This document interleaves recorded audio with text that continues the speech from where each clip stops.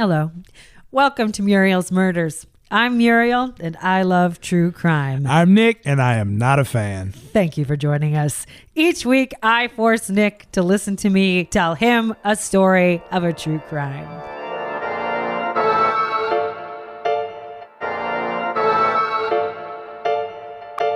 This week is a listener request. Yes. Bill and Donovan hit us up on Instagram, and they requested the case of Peter and Christine Demeter. So in 1973, fashion model Christine Demeter was found murdered in the double garage of her Mississauga, Ontario home.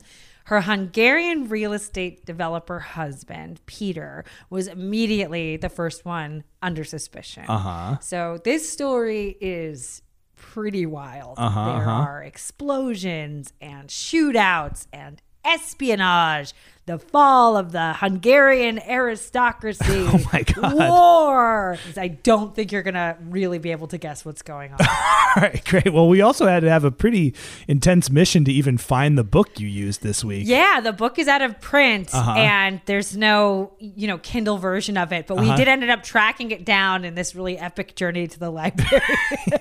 The deep depths of the Central Library in downtown Los Angeles. Right. So this book is titled By Persons Unknown, The Strange Death of Christine Demeter by George Jonas and Barbara Emile. And it's fantastic. I love it. But before we get started, we want to thank Laura and Fox for signing up for Muriel's Murders Patreon. Welcome to the party. If you like what we're doing and want to support the podcast, you can either rate and review us on Apple Podcasts. You can share this podcast with the people in your life or online.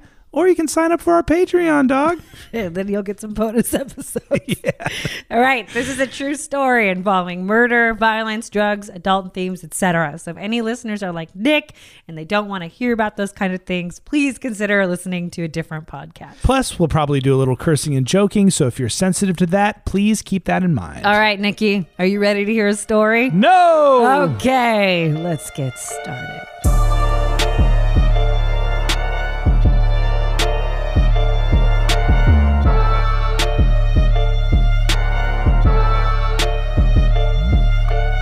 Getting that little tingling sensation where I'm just so curious to know where you're actually going to begin this tale. Okay, we are beginning in World War II and the fall of Hungary. Of course we are. But it'll be quick and I think it's actually pretty interesting. I'm sure it is. Okay, cool. So on January 2nd, 1945, a 12-year-old boy named Peter Demeter hid in a bomb shelter under the luxury apartment complex where he lived with his family in the heart of Budapest.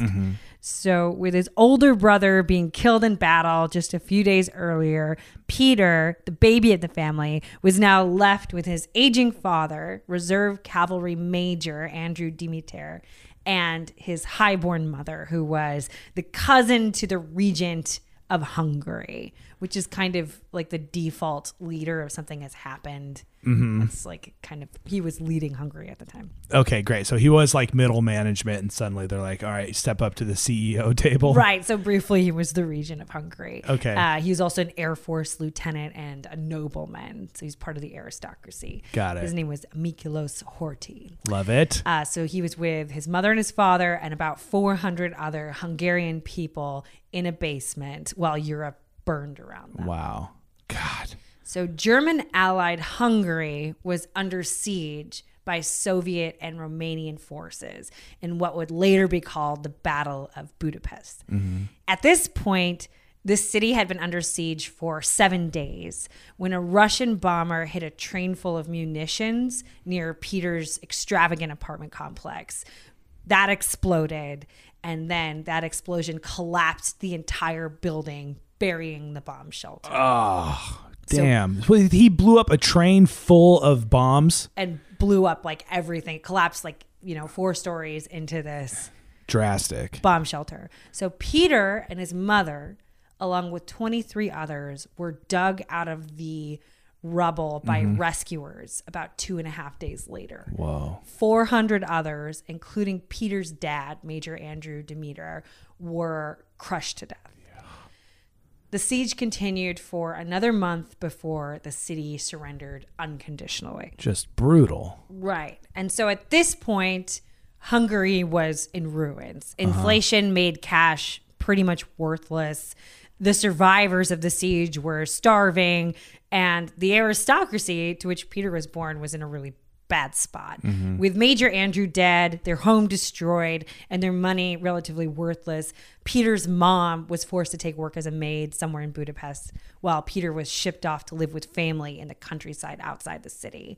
So really briefly and generally under Soviet control, people with, at the time in Hungary and then elsewhere in the Soviet Union, people with aristocratic pasts or roots, noble families were targeted. So estates and land were seized, titles were stripped from people, and then like formerly bougie people were monitored and demoted from high level positions. So a lot of the time they were assigned, custodial roles and things like that. Right. And this lady is now, a house cleaner or exactly. whatever. Right. Yeah. So for instance, Peter got into a Hungarian university after the war, but he was expelled in 1953 after authorities found out about his mother's connection to the former Hungarian regent. Wow. So like he had to go then start driving trucks. So he started driving trucks in 1954. And the whole time he's longing to escape to Vienna, right? Vienna at the time, right, it borders Hungary,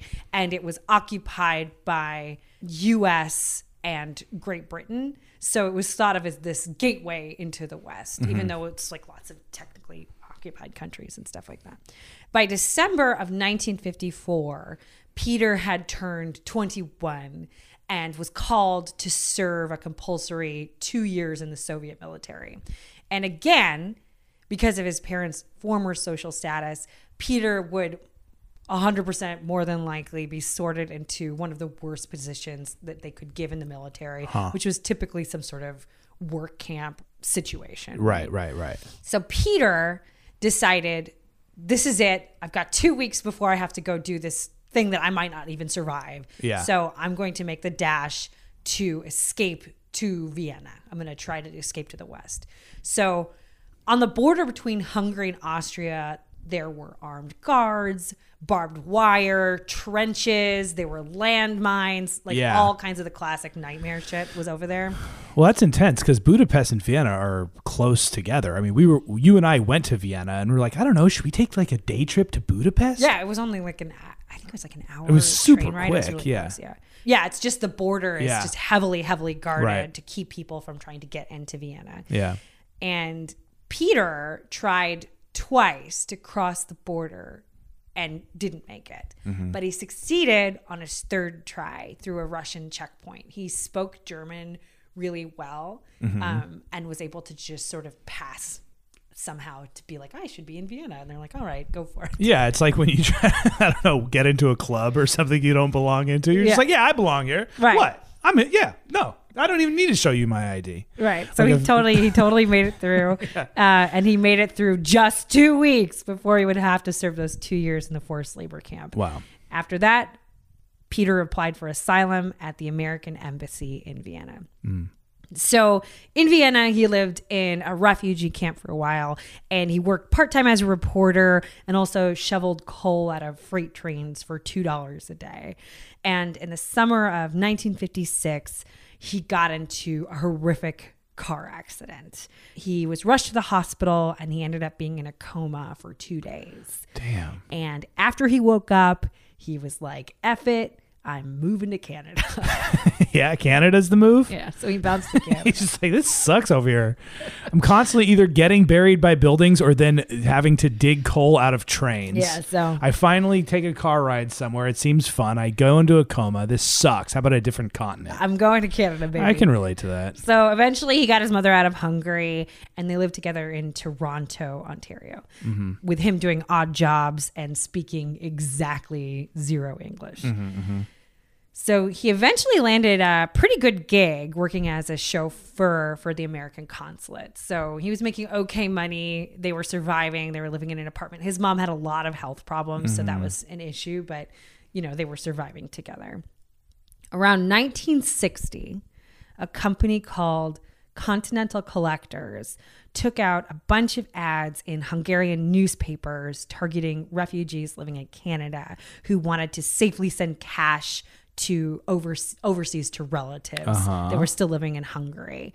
So using forged paperwork, Continental Collectors scammed thousands of dollars off of the people who responded to the ads. Those dicks. So no one was ever caught for this crime, but Peter Demeter was named as one of the main suspects. Oh, yeah. So he was scamming his own people, huh? He was like named by name in a bunch of Hungarian newspapers. But the problem was, is they couldn't really prove it was him. There was just not enough evidence. Yeah. And the money was actually transferred to places in Hungary, right? So that transfer worked. Did happen. Right. But because there was no communication you couldn't really communicate between Canada and Hungary at the time. There was no way to verify with all certainty that those people did or did not receive the money. So it was just a kind of elaborate scam that had like one legit transfer point, but then probably someone else wired the money back, like a double person scheme. Got it. You know what I mean? So they couldn't prove without a shadow of the doubt that the people didn't get the money, even though people are saying they didn't get the money. You know what I'm saying? Yeah. So this guy is either just a cold asshole or just the fall guy. Right. Yeah. So regardless, in 1962, Peter Demeter, chauffeur and handyman, had $20,000. And that's about $182,000 in today's money. He had $20,000 to found his first legitimate business venture, and that was a property development company called Eden Gardens Limited. Sorry, how much money did they say Hungarian refugees got scammed out of?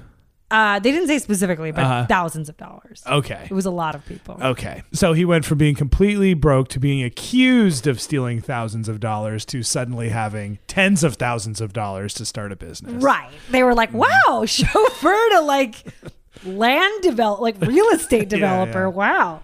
Right.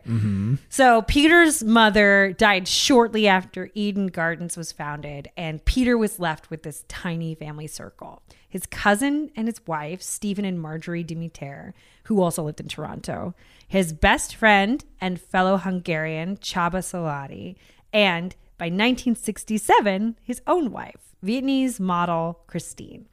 So in 1970, Christine gave birth to their only child, a daughter named Andrea, completing their little family. And by 1973, Christine would be dead. Damn. All right. She's a Vietnamese model. I feel like I have a relationship with this person because she is that her on the cover of the book? Yeah. So the book is really striking, and I just wasn't sure if she was the murderer or the murdered in the story. She has a really interesting story according to the book. And there's pictures in the book of her like modeling portfolio. Yeah. She's really a beautiful woman, and people loved her. She had this really warm, vulnerable personality, and she modeled, and she's beautiful, but she just had a flair for the dramatic in this way that was a little too campy for the way that modeling agencies were going. So in the 60s, right, this is how it was explained, and I think I kind of get it just from looking at in my life, looking at fashion stuff. It's like in the 60s, it's more camp, right?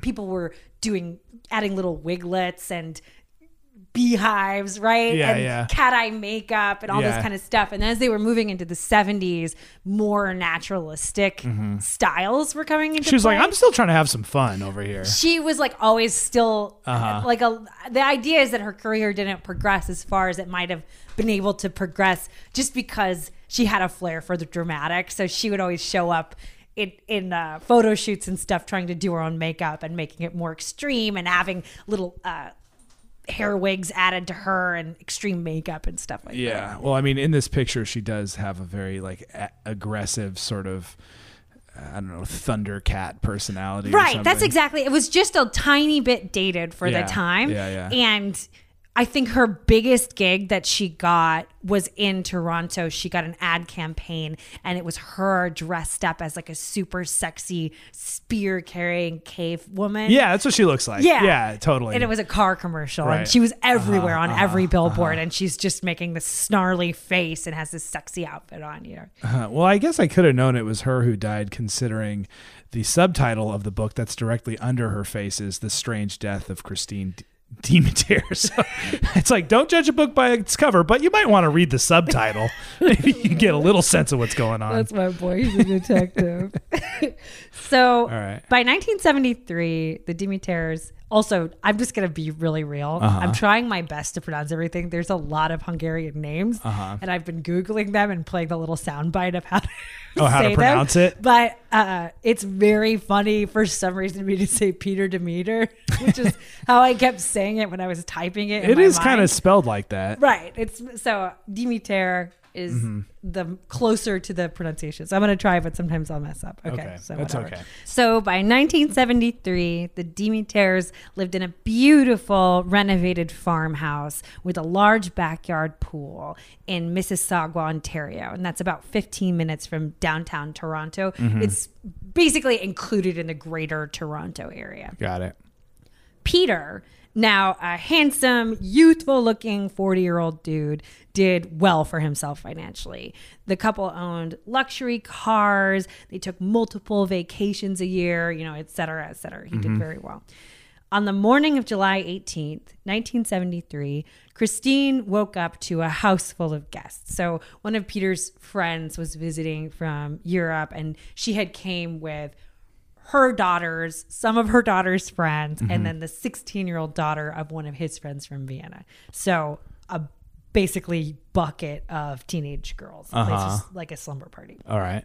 So the girls run downstairs. Christine makes everyone breakfast. And then the girls decide they have to go to the store, the mall, and they all need moccasins. That's like, We're in Canada. Let's have fuzzy things on our feet. right. It's like, and it's also really, I guess, trendy at the time. So if they were going to go back to their schools overseas, they wanted to all have moccasins. so Peter decided to take the girls to the mall, right? He says, I'll drive. Let me be in charge. And Christine stays back at the house with Andrea. She cleans up the dishes and does stuff like that. So Christine she was 33 years old at the time, slender, tall, blonde, tan. She was absolutely beautiful. She was known for skipping lunch religiously and swimming laps every day in the family pool. She's a really regimented lady. She was born in Austria in 1940 to older parents, just like Peter, and was an only child. So Peter was the youngest by about 9 years, I think, in his family. And so he was also similar to that, raised as an only child. Yeah, right. So her parents ended up sending her to a Catholic boarding school to get a formal education, but she ended up dropping out at the age of 17, married her first husband, and gave birth to a baby 2 months later. So she was doing her own thing. Yeah. So the couple divorced in 1963, and her husband kept their son, who she never saw again, while Christine left to become a fashion model in Europe. She spoke French, German, Italian, and English. And she had tons of fancy boyfriends. I think one of her boyfriends also dated Sophia Loren at some point. So she's just like completely a fabulous MFer. Yeah. She was globetrotting, speaking every sexy European language. I believe she was a part of the original Jet Setters crowd, Yeah, it seems like that, just out here looking like Barbarella. Right, exactly. And in 1967, she was living in Vienna and dating a movie producer named Franz. Her modeling career had stalled out, and so she was kind of just trying to figure out what her next move was, and shooting a bit part in one of Franz's films. And that's when Peter Demeter visited the set and they met. So Christine left her movie producer boyfriend right away. She hooked up with Peter. They dated briefly, and then she followed him to Canada in February of 1967. So within like 2 months or something like that. So he must have had some pretty good game. Yeah, he's a handsome dude. Yeah. And like And very successful and aggressive. stuff. Yeah. that's maybe, also not great sometimes. So they had this sort of whirlwind courtship, right? So she moved in with him fairly quickly, and then they were married that same year in November. So about 10 months later. So back to Toronto, to the Mississauga home where Christine is kind of keeping house and hanging out with neighbors. Yeah. By 4:30 in the afternoon, the teenage girl crew returned home very disappointed. The girls hadn't found their perfect trendy moccasins. One of them did. The other one didn't. Everyone was in shambles, right? The shopping trip had been a bust. Just a huge tragedy. Right. So Christine was waiting for everyone with this elaborate German-themed dinner and homemade strudel for dessert. Everyone sits down for dinner, but unfortunately, dinner's just kind of tense. It's summertime, and this old, beautiful, renovated farmhouse doesn't have AC, so it's just too hot inside the farmhouse. Everyone's sweating. The girls are thinking about the moccasins. There's some tension, right? Christine seemed really worn out, and Peter just picked at her the entire time, which he's known to do. He just picks on her, and it makes everything really awkward. It was just not a great time. So she's like a beautiful international supermodel, speaks a million languages, and cooks a huge dinner, and now is just getting complained at. Right. He's got a problem. Okay. Right? So they finish dinner, and after the dinner, the girls want one more shot at trying to find these moccasins. I think it's around 6:30 p.m. They really want them, right? Yeah. And their mother says, I'll take them. Let me take them out. And Peter says, no, you're my guests. I will drive you. I will take you all, right? And he's saying that as Christine's coming out with this homemade strudel. So she's like, well, why don't we all have dessert first and then you go? And he gets super aggressive and he says, no, Christine, you're going to stay here and put the baby to bed. Andrea's tired. She's about 3 years old. And we're going to go. I'm going to take the girls. Dessert should be enjoyed, not rushed. It's stupid to do it beforehand. We'll be back at 9:45 on the dot for coffee and dessert. Christine's a little put out by this, but she's like, whatever. So he starts shepherding all of the girls into his Mercedes. And then when Christine asks Peter to leave their dog with her at the house, he snaps at her in German, scoops up the dog, and then just leaves Christine alone with Andrea. So he's like, no, you stay here. You do this. We're leaving. I'm taking the dog. Okay. Great guy. Yeah. I just picture this as like 15, 16-year-old girls, like a clown car jam-packed with teenagers. I think it was 6. So it was a big Mercedes, and they were like crammed in there. I think it was 6 altogether. So the crew goes, they get their moccasins, they get all their things together, they pile back into the Mercedes, they drive back to the house in Mississauga, and they return from the mall just exactly at 9:45 p.m. And Peter is a time captain. Before they left earlier in the day, he had his friend sync her watch with his watch so they would have exactly the same time. So he's very hyper focused on being prompt. And when they get back to the house, he literally was like 9:45 on the dot. He announced it to the car. That's so annoying. So Peter pulled the Mercedes into the dark driveway and clicked the automatic door button. The door rolled up in the car's headlights to reveal a massive amount of blood running down the garage and into the driveway. Oh my God. Christine was lying face down on the cement floor, just covered in blood, while Andrea was inside watching TV alone. Peter called 911. Police got to the scene fairly quickly. Yeah. And one of the officers, Police Superintendent William J. Taggart, took in the scene. He's the big guy who's in charge of the investigation. So the back of Christine's skull had been crushed. The autopsy report would reveal she'd been hit around 7 times in the back of the head with something like a crowbar or a tire iron. And they can tell immediately, they could tell just because she had been found by her Cadillac that was also in the driveway, and the Cadillac had the spray patterns of, something going back and forth. Right. Oh, that is so disturbing. She also had defensive wounds on her hands, and there were no signs of sexual assault. But even without the autopsy report, it was obvious to police on the scene that Christine's death couldn't have come from some sort of accidental fall. There was brain matter coming out of the back of her head. Like there was no way for that to have been an accident. Yeah. There was no forcible entry also. And there was nothing in the house that had been stolen or missing. Yeah. Also, her husband Peter was acting like a total weird ass. So at first, you know, he's pacing around the garage and he demands the police take Christine to the hospital because probably she could have an operation and maybe she's not dead. And the police are like, obviously, she's completely dead. We've taken the pulse. There's no, like, we're not going to remove her right away because this is a crime scene. Right. But he's like, well, maybe you didn't take the pulse correctly, you know. That's understandable. Right. Because sometimes people just act.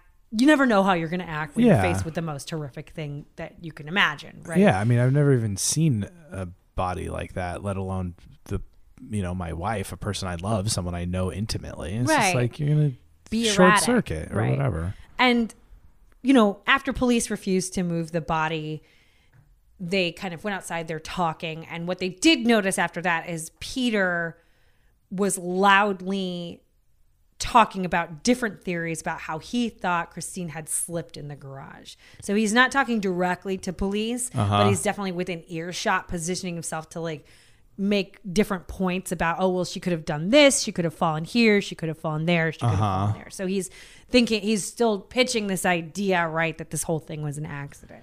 Well, I mean, that again, in retrospect seems suspicious, but at the time it's like, I mean, he's just trying to rationalize it. Yeah, you don't want to think about someone doing that to your wife. Right, totally. And I think what the police were noticing more than anything was just a lack of emotion. So it was more practical. Get her to the hospital. Okay, well, you're not going to take her out of here. Fine. Let's talk about what happened. But there was no mourning. Yeah. You know, there was no crying. There were no tears. There was no, you know, reflection. It was technically explaining to different people about what could have happened. Okay. And I think that was the red flag for people. Yeah. But again, you don't know. A lot of people, I mean, having a repressive, emotional man around who's like, we'll be back at 9:45. See everyone, I'm here at 9:45 and all that. It's like, that's in the realm of a human being that I understand. I think you're totally right about that. Yeah. I love being right. So in a situation like this, it made the most sense to try and pull Peter down to the station just to talk to him. Just because, you know, you're talking about something, there's no break-in, there's nothing missing, you know, there doesn't seem to be much of a motive. It makes sense to talk to him and try to see what he knows. So Peter passes Andrea along to his cousin Stephen. Andrea would stay with Stephen for most of this time. Sorry, Andrea is the adult mother of some of these teenagers. No, Andrea is the 3-year-old child. Andrea is the 3-year-old child. That's Christine and Peter's kid. Sorry. That's okay. So Peter passed Andrea along to his cousin Stephen and went with Superintendent Taggart to the police station for this one-on-one talk. Again, on his way to the station, all Peter really talked about was his airtight alibi. So he just keeps saying, well, I was at the mall and I was at the mall all day and I have all the, you know, everyone can tell you I was at the mall. I don't know why you want to take me down to the station. Yeah. And then when they get to the station, Peter starts a different track. Peter just flips and he's irate that police aren't out there trying to catch the killer. So despite the fact that just minutes before he had been mad that no one was taking his wife to the hospital for an operation to fix her accident, now he's saying, why are you focusing on me? Go find the killer. But he settles down and he sits down to talk with detectives. Although he does have something to say. He says, I am not some black-jacketed motorcycle punk. I may be wearing casual clothes, but I'm a well-educated man worth $400,000. So don't treat me like a common criminal. Show me some respect. Yeah, right. Yeah. But they sit down, you know, they talk frankly. Peter doesn't even call a lawyer at this point. He speaks to police and tries to kind of say everything that he knows. And then Taggart questioned Peter until about 3:30 in the morning that night and then drove him home to drop him off at the empty house. Now, Peter did lawyer up the very next day. So as he had mentioned several times to the police, he did have a pretty ironclad alibi with witnesses. But of course, He also had a $1 million life insurance policy out on Christine. And he had a secret lover. So basically, the civil lawyer was like, I believe you that you didn't kill Christine, but you have a bad marriage, a lover, a huge life insurance policy. So you need to get a criminal lawyer like yesterday. Yeah.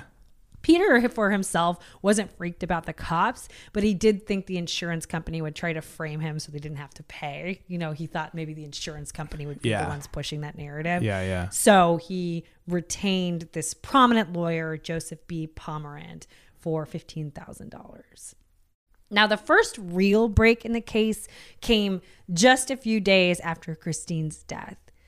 Peter's best friend, Chaba Salati, had dated a girl named Rita Jeffries a few years back. Although Chaba was totally head over heels for Rita at the time, the relationship ended with Rita throwing a glass of Coke in Chaba's face in the middle of a restaurant. So that was done. Oh, that's a classic move, man. I think maybe you and I should do that before we die. You just throw a drink in my face in a public setting. I'll do that. That sounds fun. Yeah. Just make a huge scene and storm off. Just one time before we die.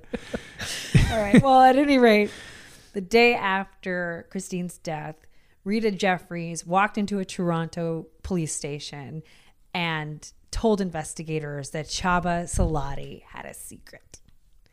Police detained Chaba that day, and by the evening, Chaba had signed a statement in front of a judge, took a polygraph test, and had worked with Superintendent Taggart to figure out how to wear a wire. What was the statement? Are you going to say that later? I will say it later. Okay.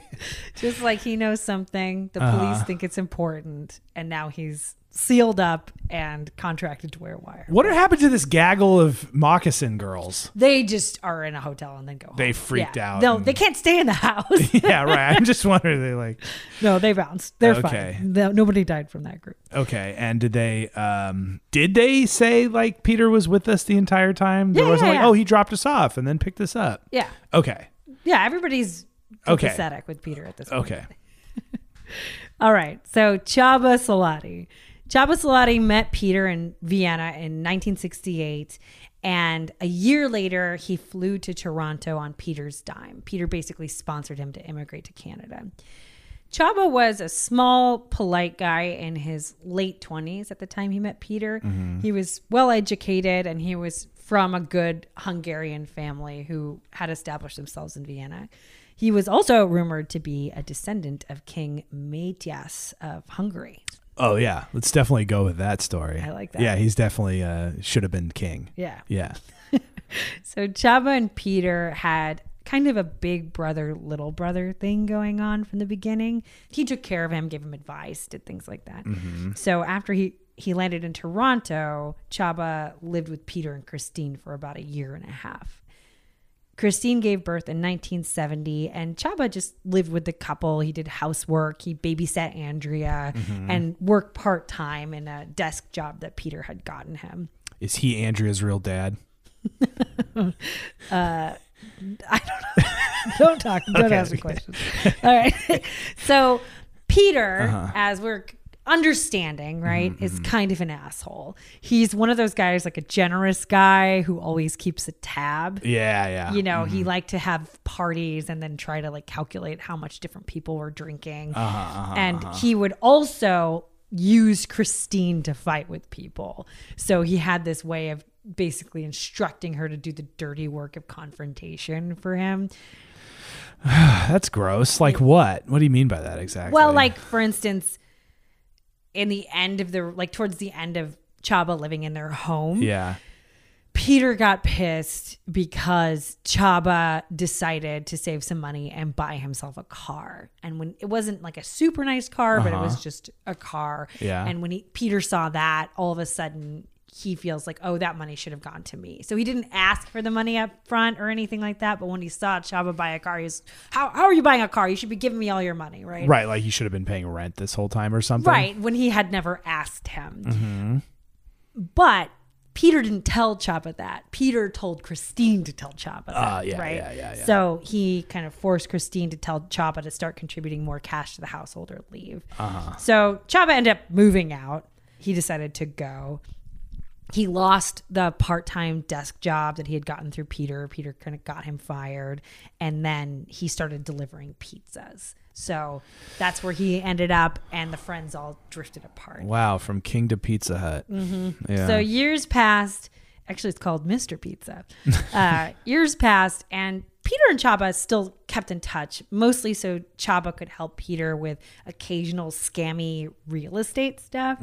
So Peter had this thing that he did with Chaba, which was essentially if he had a bid in on a property that he wanted to develop, and it wasn't moving towards his direction, he would go visit Chaba, and he would write Chaba a $10,000 check, which I guess in real estate at the time was like enough to put in a bid if you could.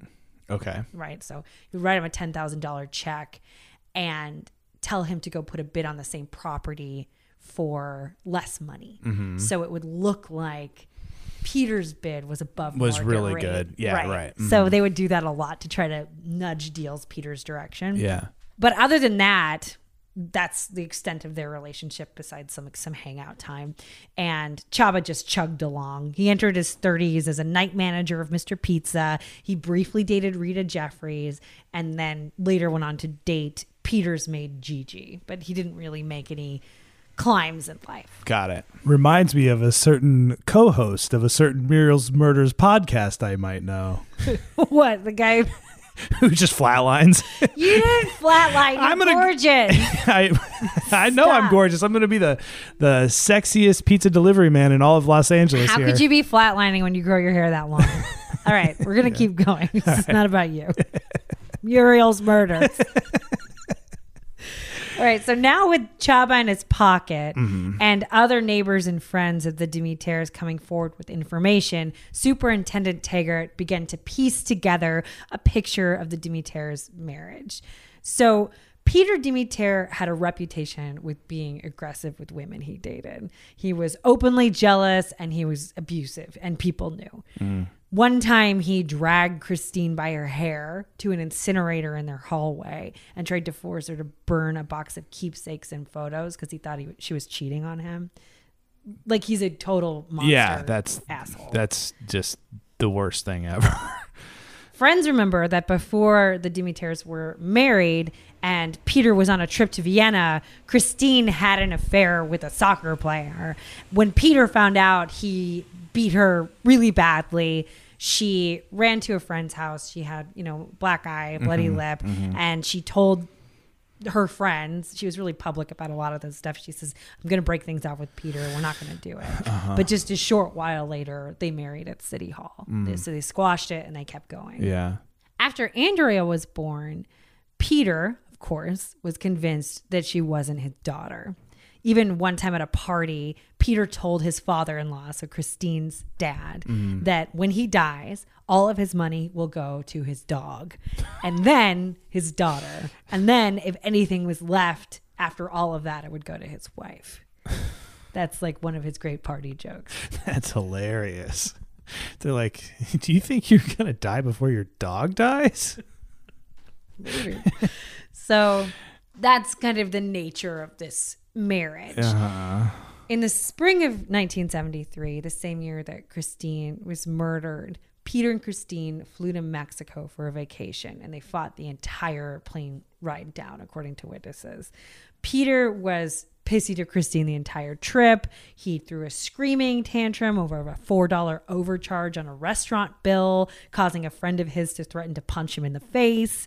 It was like this horrible hate vacation. Was he also really fun sometimes? I mean, he sounds like a bummer all the time. Was he literally sometimes just these horrible maniacs that, like, I don't know, rise to the biggest heights of their personal accomplishments or whatever are also like, but when he was fun, man, the guy knew how to really be charming. I mean, he was wealthy and he was generous, even though he kept tabs and threw parties and he was successful, I mean, I don't know. Was he popular?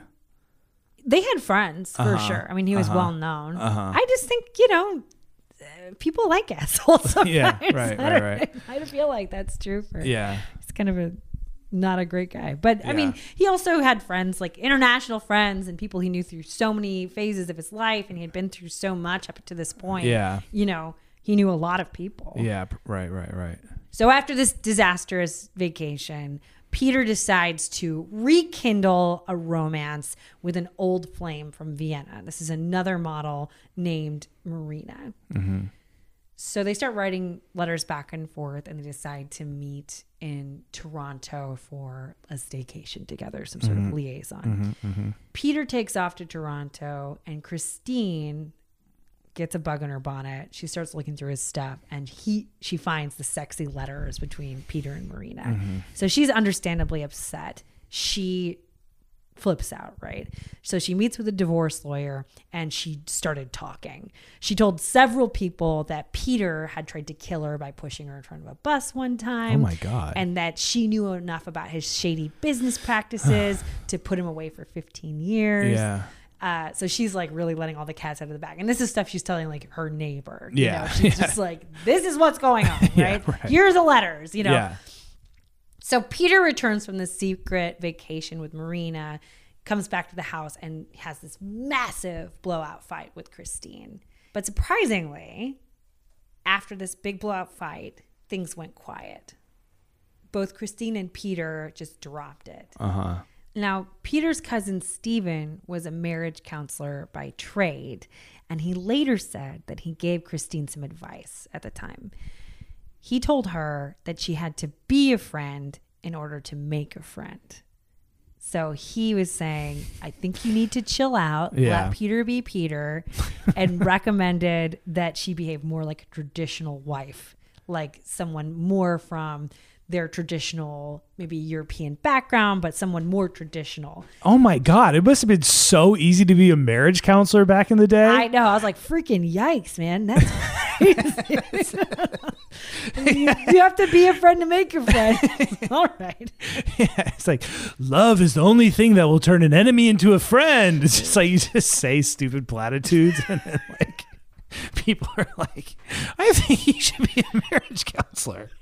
Be more traditional. So after talking with all these friends and relatives and learning about all this stuff, police are absolutely zeroing in on Peter, right? And they decide to tap his phone. And the phone conversations were really interesting because Peter, despite warnings from his lawyers, compulsively talked about the case, but almost as if he thought his phone was being bugged. Like he only talked about his innocence and theories as to what happened, things like that, right? So any sort of pitch that he had that could make it seem like he didn't do it. Just making sure that it gets on the record. Right, yeah, exactly. Yeah. Now, about a week later, on the evening of Christine's funeral, Chaba walked into the funeral home to see his old friend and pay his respects while wearing a respectable dark suit and a wire. Now, there are several transcribed conversations that are in this book, and none of them are very explosive. Nothing was really concrete, and because they spoke in Hungarian, some of the meaning behind what they said was muddy. But I will give you an example of how these conversations go, and you can draw your own conclusions. All right. So they start off, they take a walk, they go outside, and Chaba starts telling Peter that police had searched his apartment and they'd found papers in relation to some of their real estate scammy things, right? So after they found these papers, Chaba says, now they want me to take a polygraph test and I don't know what to do. And Peter immediately out of the gate just explodes. He's like, for God's sake, don't do that. I'll pay for a lawyer. You can't take a test. You're the only one who knows. All right. Right? All right. Then a car goes by, like you're missing pieces of it. A little snippet comes out, and the quote is from Peter. He says, but it was done in such a terribly primitive and barbarian way. And then it cuts off again, so you don't hear anything. There's another truck going by. Classic. And then the whole conversation ends with this exchange. So Chaba says, is Stephen out of the game? Peter says, yes. Chaba, how? Peter, pardon? Chaba, how? Peter, because there is no third person involved. Chaba, how could it be that there is no third person involved? Peter, he doesn't exist. Chaba, but you told me that. Peter, I don't know him. Chaba, you don't know him? Peter, that is, he doesn't exist because he is not here. Chaba, well, how in the hell? Peter, yes, there is no such person. So you can see it's a little like Who's on First, right? Just a classic sketch comedy bit. Hold on. So sorry. Has there been a Stephen up until this point? Stephen's the cousin. Oh, the marriage counselor. Yeah. Boy, you better be paying attention. I thought I was. My bad. Okay, so Stephen is no longer a real person? He's saying he's out of the game. Uh-huh. So I think what he's saying is Stephen is not involved. Right. But Chaba thinks he is. Got Chaba's it. like, what about Stephen? Is he in or out? And he's like, Okay. he's out. So they could, but you said come to my own conclusions. Yeah. So obviously the first thing is like they're talking about killing her, right? Yeah, Barbaric ways Right. and all this stuff, and you're the only one who knows. But it might not be. They could be talking about business shenanigans. Yeah. And there's this person that doesn't exist. We don't know what that's about, right? Some sort of odd third mystery person, right? All right. So it's not like cops could come in and swoop in and grab him based on this information, Yeah, right? yeah. But something is definitely up. They're Yeah. a little schemy. What a hilariously like stereotypical compromised wiretapping.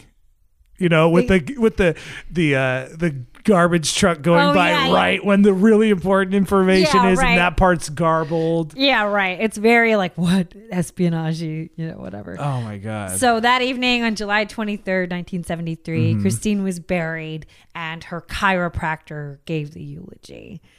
Chaba continued to wear a wire during his meetings with Peter, and Peter continued to hint at some unknown person involved in Christine's death. Basically, most of the conversations are like this, where they're getting a little bit of information with a lot of nothingness, right? But they continue to do it over time. Peter developed stress rashes. Superintendent Taggart antagonized Peter. He would show up to the house kind of poking around. He antagonized Peter's lawyers, and he continued to question Peter until he gathered enough circumstantial evidence and vague taped conversations about a third man to finally arrest him. Wow. And they don't have any other suspects. There was No other suspects. What about evidence at the scene of the crime? No fingerprints, no footprints, Nothing. No fingerprints, no footprints. blood trails a block away. No murder weapon. No nothing. person that saw a weird car speed off. Nothing. They don't have anything. And Andrea's 3 years old and in the room, so that's kind of old enough to like maybe have heard something or She was just a little too little, and Yeah. Christine mostly spoke to her in German, and so she really had a hard time talking to investigators about, like, using her language to talk to them about what she saw. And Peter took the dog with him apparently so that it wouldn't bark when something went down. All we know is that he aggressively took the dog. Yeah. So Taggart arrested Peter on August 17th, about a month after Christine's death, and charged him with her murder. Peter posted bail, and he was released 6 days later. And on the outside, Peter spent every interaction with neighbors and friends trying to convince them of his innocence, adamant that police had the wrong guy. And he kind of had a point.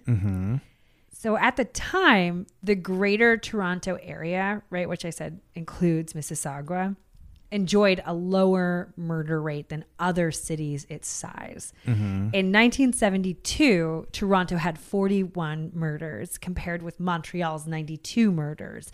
And the difference is even starker across the border with the US, with 413 murders in Philadelphia and 615 murders in Detroit that same year. So Yeah, you see right. the murder rate is very low. However, between 1972 and 1973, there was a rash of violent crimes against women in the small suburban town of Mississauga, where the Demeters lived just west of Toronto. All right. Like what? Well, according to a 1974 Canadian Champion article, in total there were 5 unsolved murders of women in Mississauga around the time of Christine's death.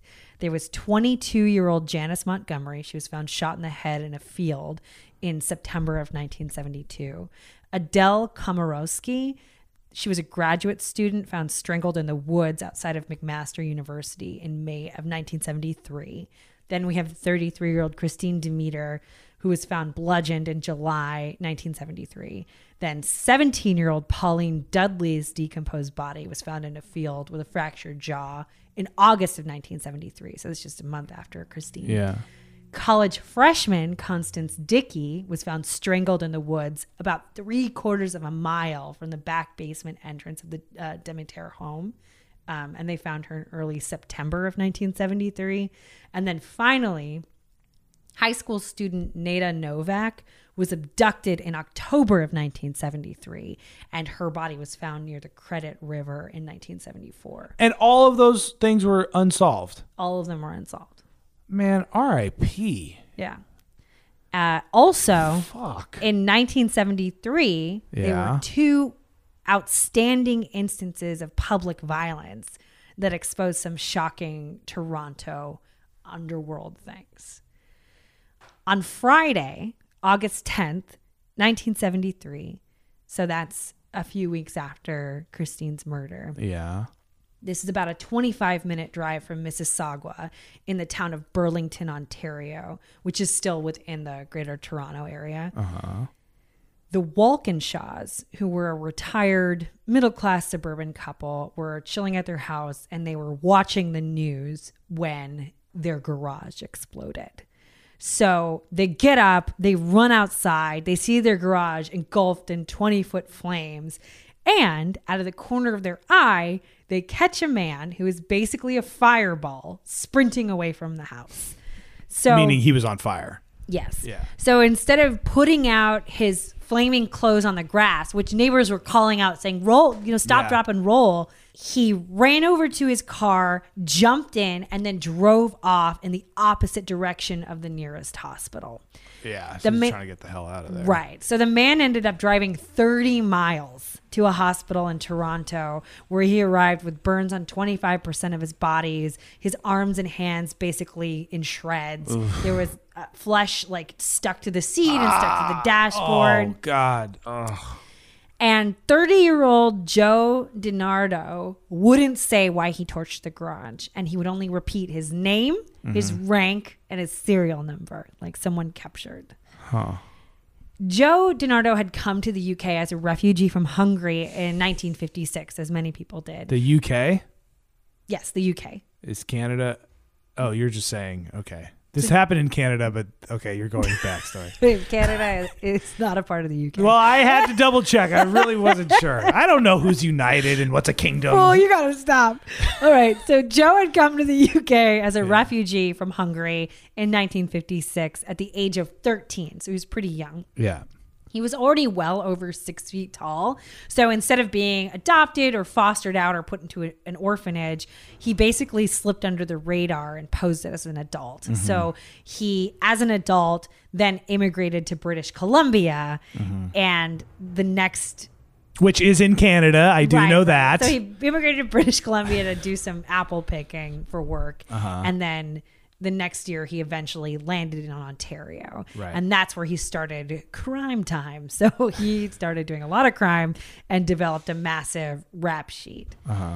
Joe DiNardo was also a fantastic boxer. He was 6'4" and 220 pounds. So the other way he made money was charging $1,000 a pop to throw fights. He'd go in the ring and then just take the fall. Yeah.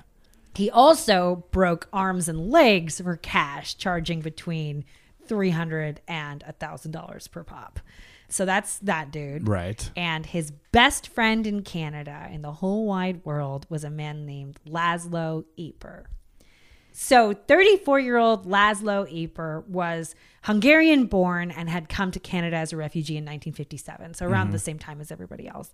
But he was a little older. He came at the age of 18. He had a super long rap sheet as mostly like petty theft, burglary, car theft, things like that. Now, he was pretty prolific and he averaged about 4 convictions a year, which is a lot of convictions. He averaged about 4 convictions a year until 1967. It's not that many, Mira. It's just one a season. Well, you know? in terms of like actually serving the sentence, like getting convicted, serving, like he was literally Yeah, he's just getting out of jail and then committing a crime the day after he got out of jail. It's just when the weather changes, okay? He feels like he needs to go.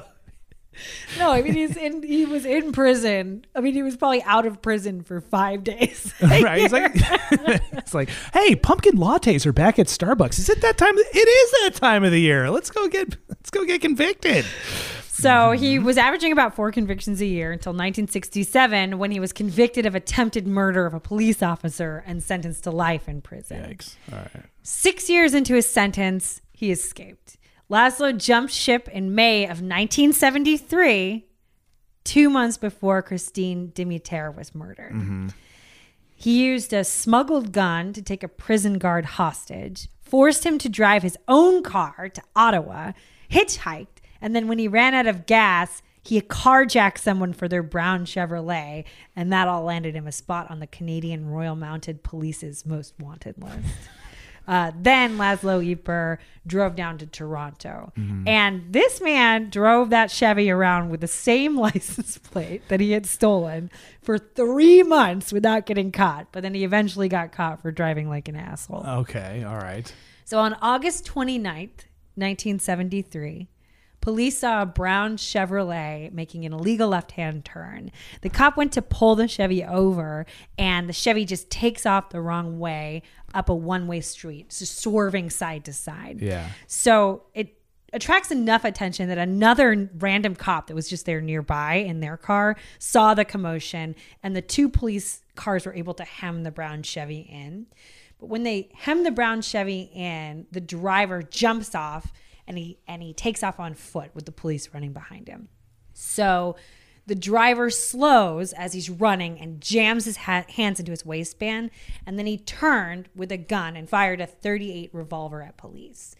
The police chasing him all dove for cover and dropped to the ground. But in his attempt at shooting at officers, the man stumbled and fell, landing on his butt with his legs out in front of him. So again, he pulls the gun out and attempted to shoot from a sitting position. And while he was doing that, a constable that was hiding behind a parked car about 45 feet away pops out and shoots the man in the face, ending the standoff. Yeah. Killing him. Right. So the man had a stolen ID on him and was living in a basement in Little Hungary under a fake name. Eventually, he was identified by his fingerprints as Laszlo Yper. So Superintendent Taggart, having just arrested Peter Dimiter about a week prior, headed over to this spot in Toronto to check out the Laszlo Yper case just on a hunch. The little basement apartment where Yper had spent the last 3 months of his life was a dirty room with a little private bathroom, and then he used a communal kitchen with other people in the house. In his room, Yper had 3 handguns, 4, including the .38 he had on him when he died. So he had 3 handguns and a sawed-off semi-automatic rifle with a homemade silencer attached, and a suitcase full of ammunition for all the guns.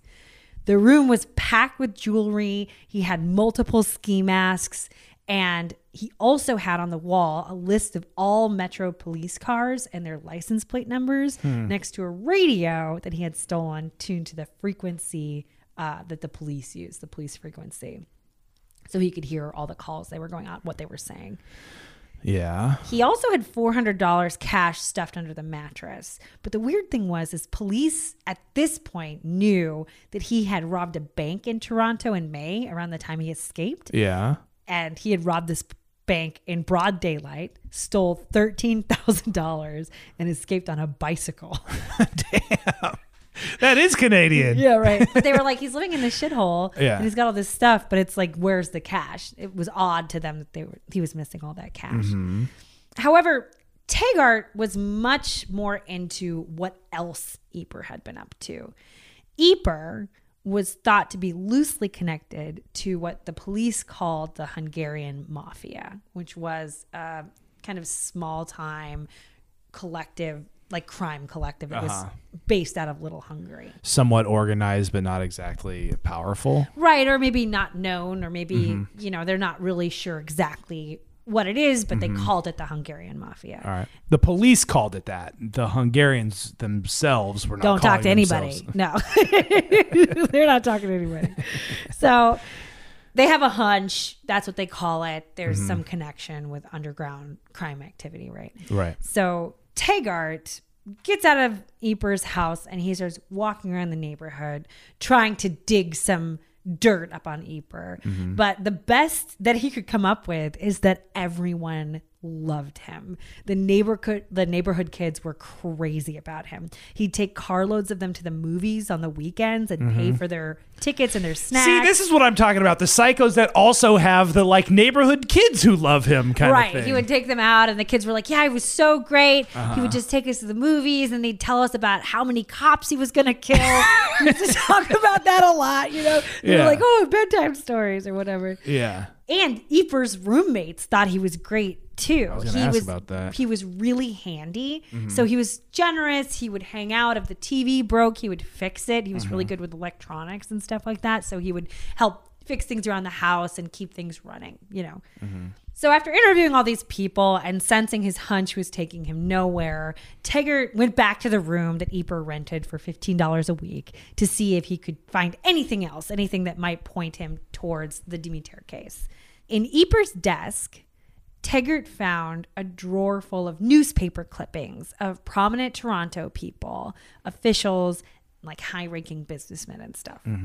Next to the clippings, Taggart found a notebook of phone numbers of arms dealers and explosives dealers. And then next to the notebook was a small piece of scrap paper. He picked it up. On one side of the scrap paper read, Peter Dimitare, Eden ACR Associates. And on the other side read, Police Superintendent William Taggart.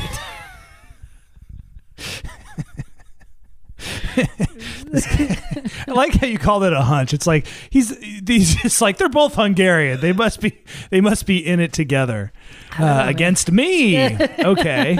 So nobody knows exactly what that means, but that's evidence that's collected. Okay.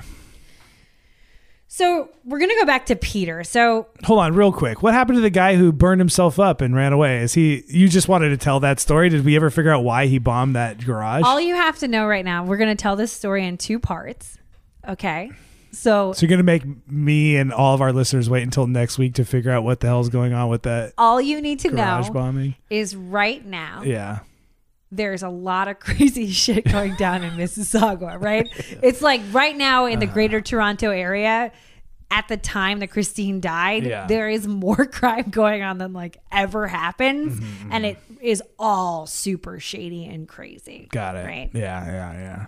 So going back to Peter Dimitare, right? He was released about 6 days after his arrest, remember?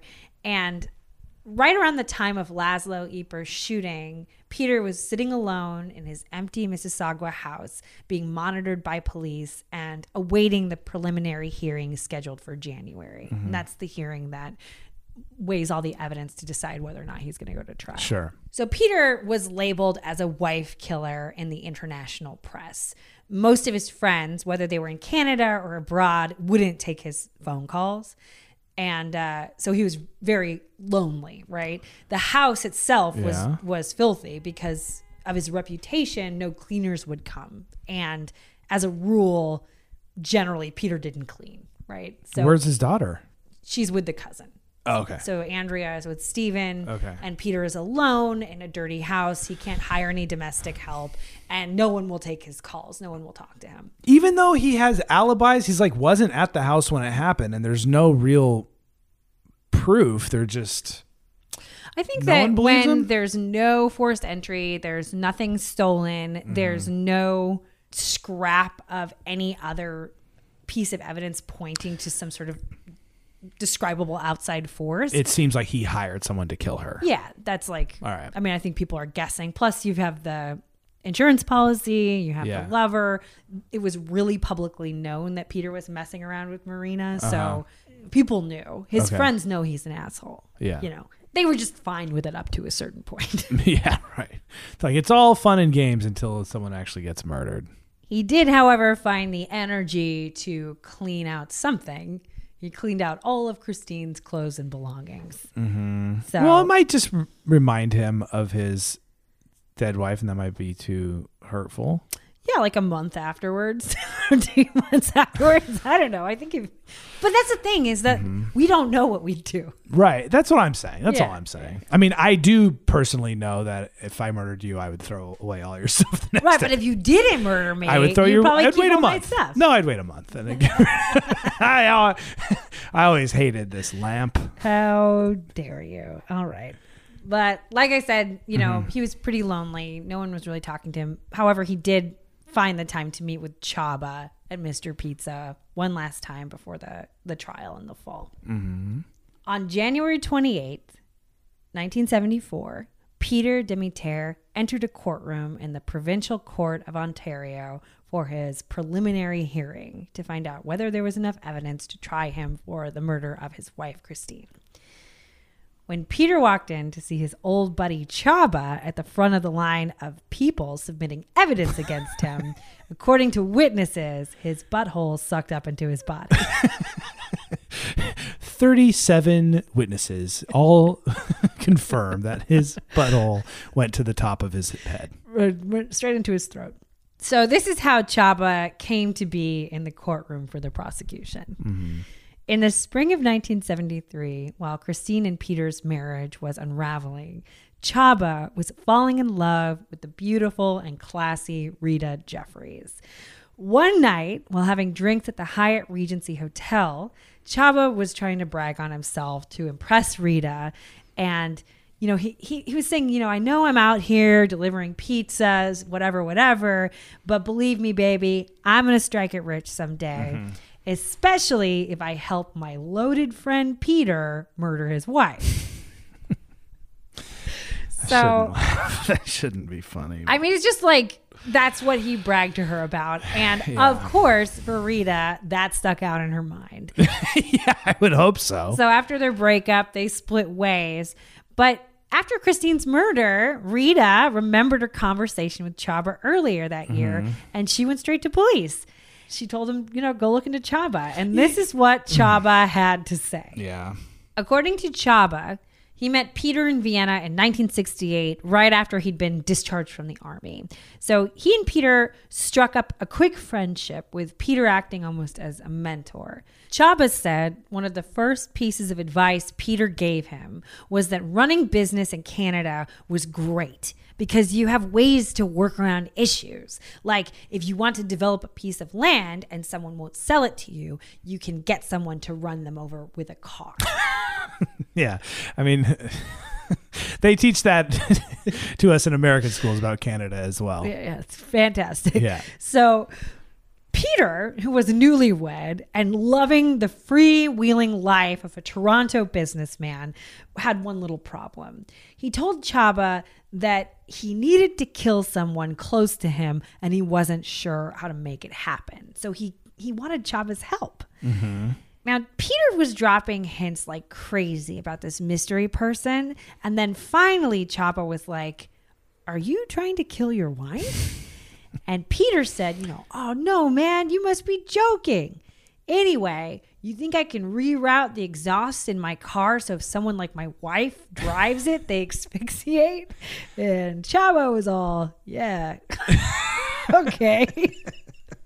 So that's what Chaba said was the start of their friendship. And that was back in like years before all of this. This is 1968, the year after he got married. Not even a full year after he got married. And like 5 years before he actually kills him. Yes. So Chaba knows all this, and this is way before he Well, let moves me in. finish this All right. thing. I was thinking Chaba was kind of cool, man. This guy also sucks. Well, listen to this. All right. Chaba says, you know, that was the start of our friendship, and we would spend the next 5 years discussing different ways to kill Christine. This is while he was living with them, while he was babysitting Andrea the whole time. So hold on. Can I just say something? Because No. I feel myself getting angry. What? Hold on. Can we believe this testimony from Chaba right now, or is this all just... Well, just let me finish. Because You're trying to jump ahead. How about this? Yeah. Yes, you can believe it. You can believe the testimony. Yeah. And he never had any inconsistencies when he said that this is what happened. So he was cross-examined really heavily. Yeah. And people said what you said. You know, you're shady. You're a Benedict Arnold. You're a turncoat or whatever. I'm using weird words like you're. I definitely didn't say No, you know what I mean. Like you shouldn't be trusted because look at you. You were conspiring and you betrayed Christine, and now you're betraying Peter. You know, that's your personality. They definitely brought all that to the table, but the problem is when they cross-examined him, he just made no mistakes. Yeah. Like he had the timeline down perfect. It just really, it was convincing that he was telling the truth. Yeah, he's just a fucking horrible jerk who murdered Christine. All right, no. Okay. I hate him. Okay, great. I'm getting very upset. So anyway, these were some of the possible plans, according to Chaba, that he discussed over the last 5 years. All right.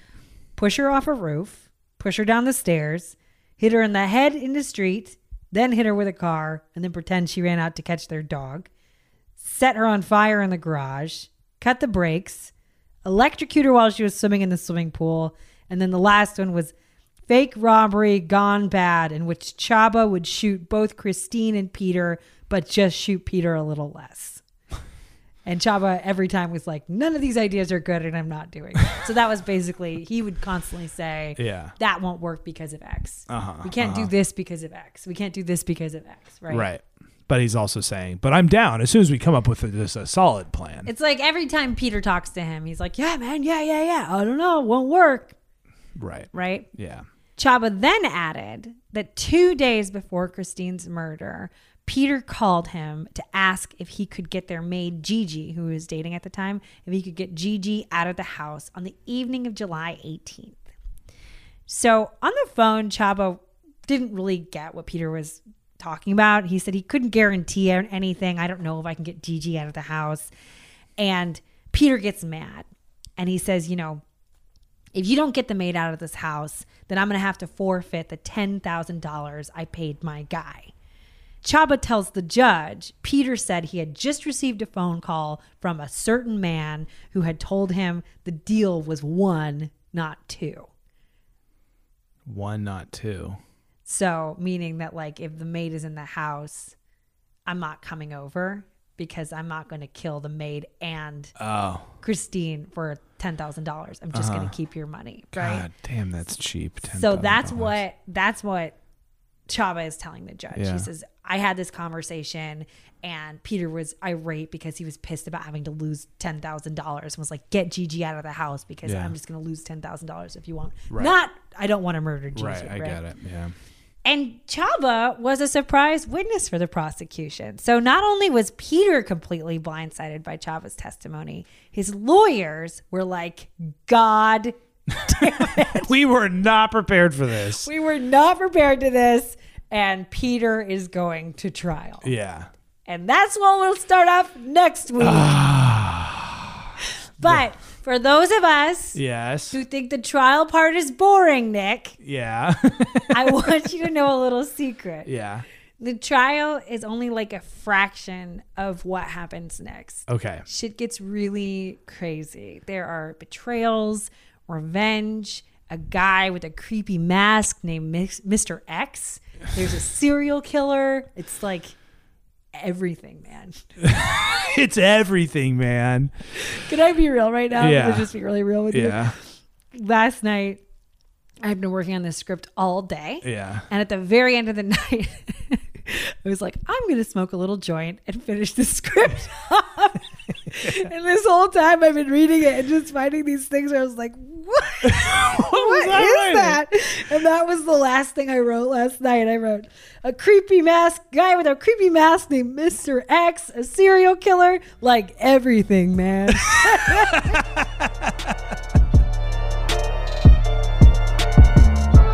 When we we say thank you for listening to Muriel's Murders. We mean it. Muriel did all the research and I did all the editing and post-production, and this podcast was recorded in our living room. To help support the podcast and to unlock exclusive episodes, please sign up for our Patreon at www.patreon.com/Muriel'sMurders. When you sign up, you instantly unlock exclusive episodes and you unlock the love of our hearts. We also draw and animate little bonus content cartoons for Muriel's Murders, which populate our social media feeds. You can find us at Muriel's Murders on Instagram, Twitter, YouTube, and TikTok. Our DMs are open. Plus, you can email us at murielsmurders@gmail.com, and we love hearing from you. Please rate and review Muriel's Murders on Apple Podcasts. It really does help us grow. And if you're listening on Spotify, you can add this episode to a playlist of podcasts you think your friend should tune into. Our music is by Mario Castellini. Find him on Instagram at Castellini Beats. Thank you to Ryan and Ryan at Campfire Media. And if you want more of us inside of your life, find our non-murder podcast. It's called Hell in Your 30s. And check us out, man. We have like 4 years of episodes of us just hanging out. So if you need that, we've got you covered. All right, everybody. Have a great week. We'll see you next week. I'm excited for this to be continued, baby. All right. All right.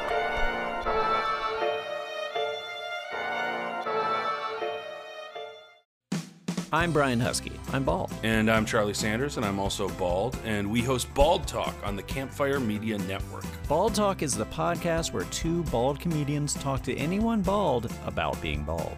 But this show isn't just for baldies, Brian. Harrows will love it too. Bald Talk gets into vulnerability, vanity, insecurity, and self-acceptance, reminding us that we all have our respective bald spots. Not that bald spots are a bad thing. No way. I mean, my entire head is one big bald spot.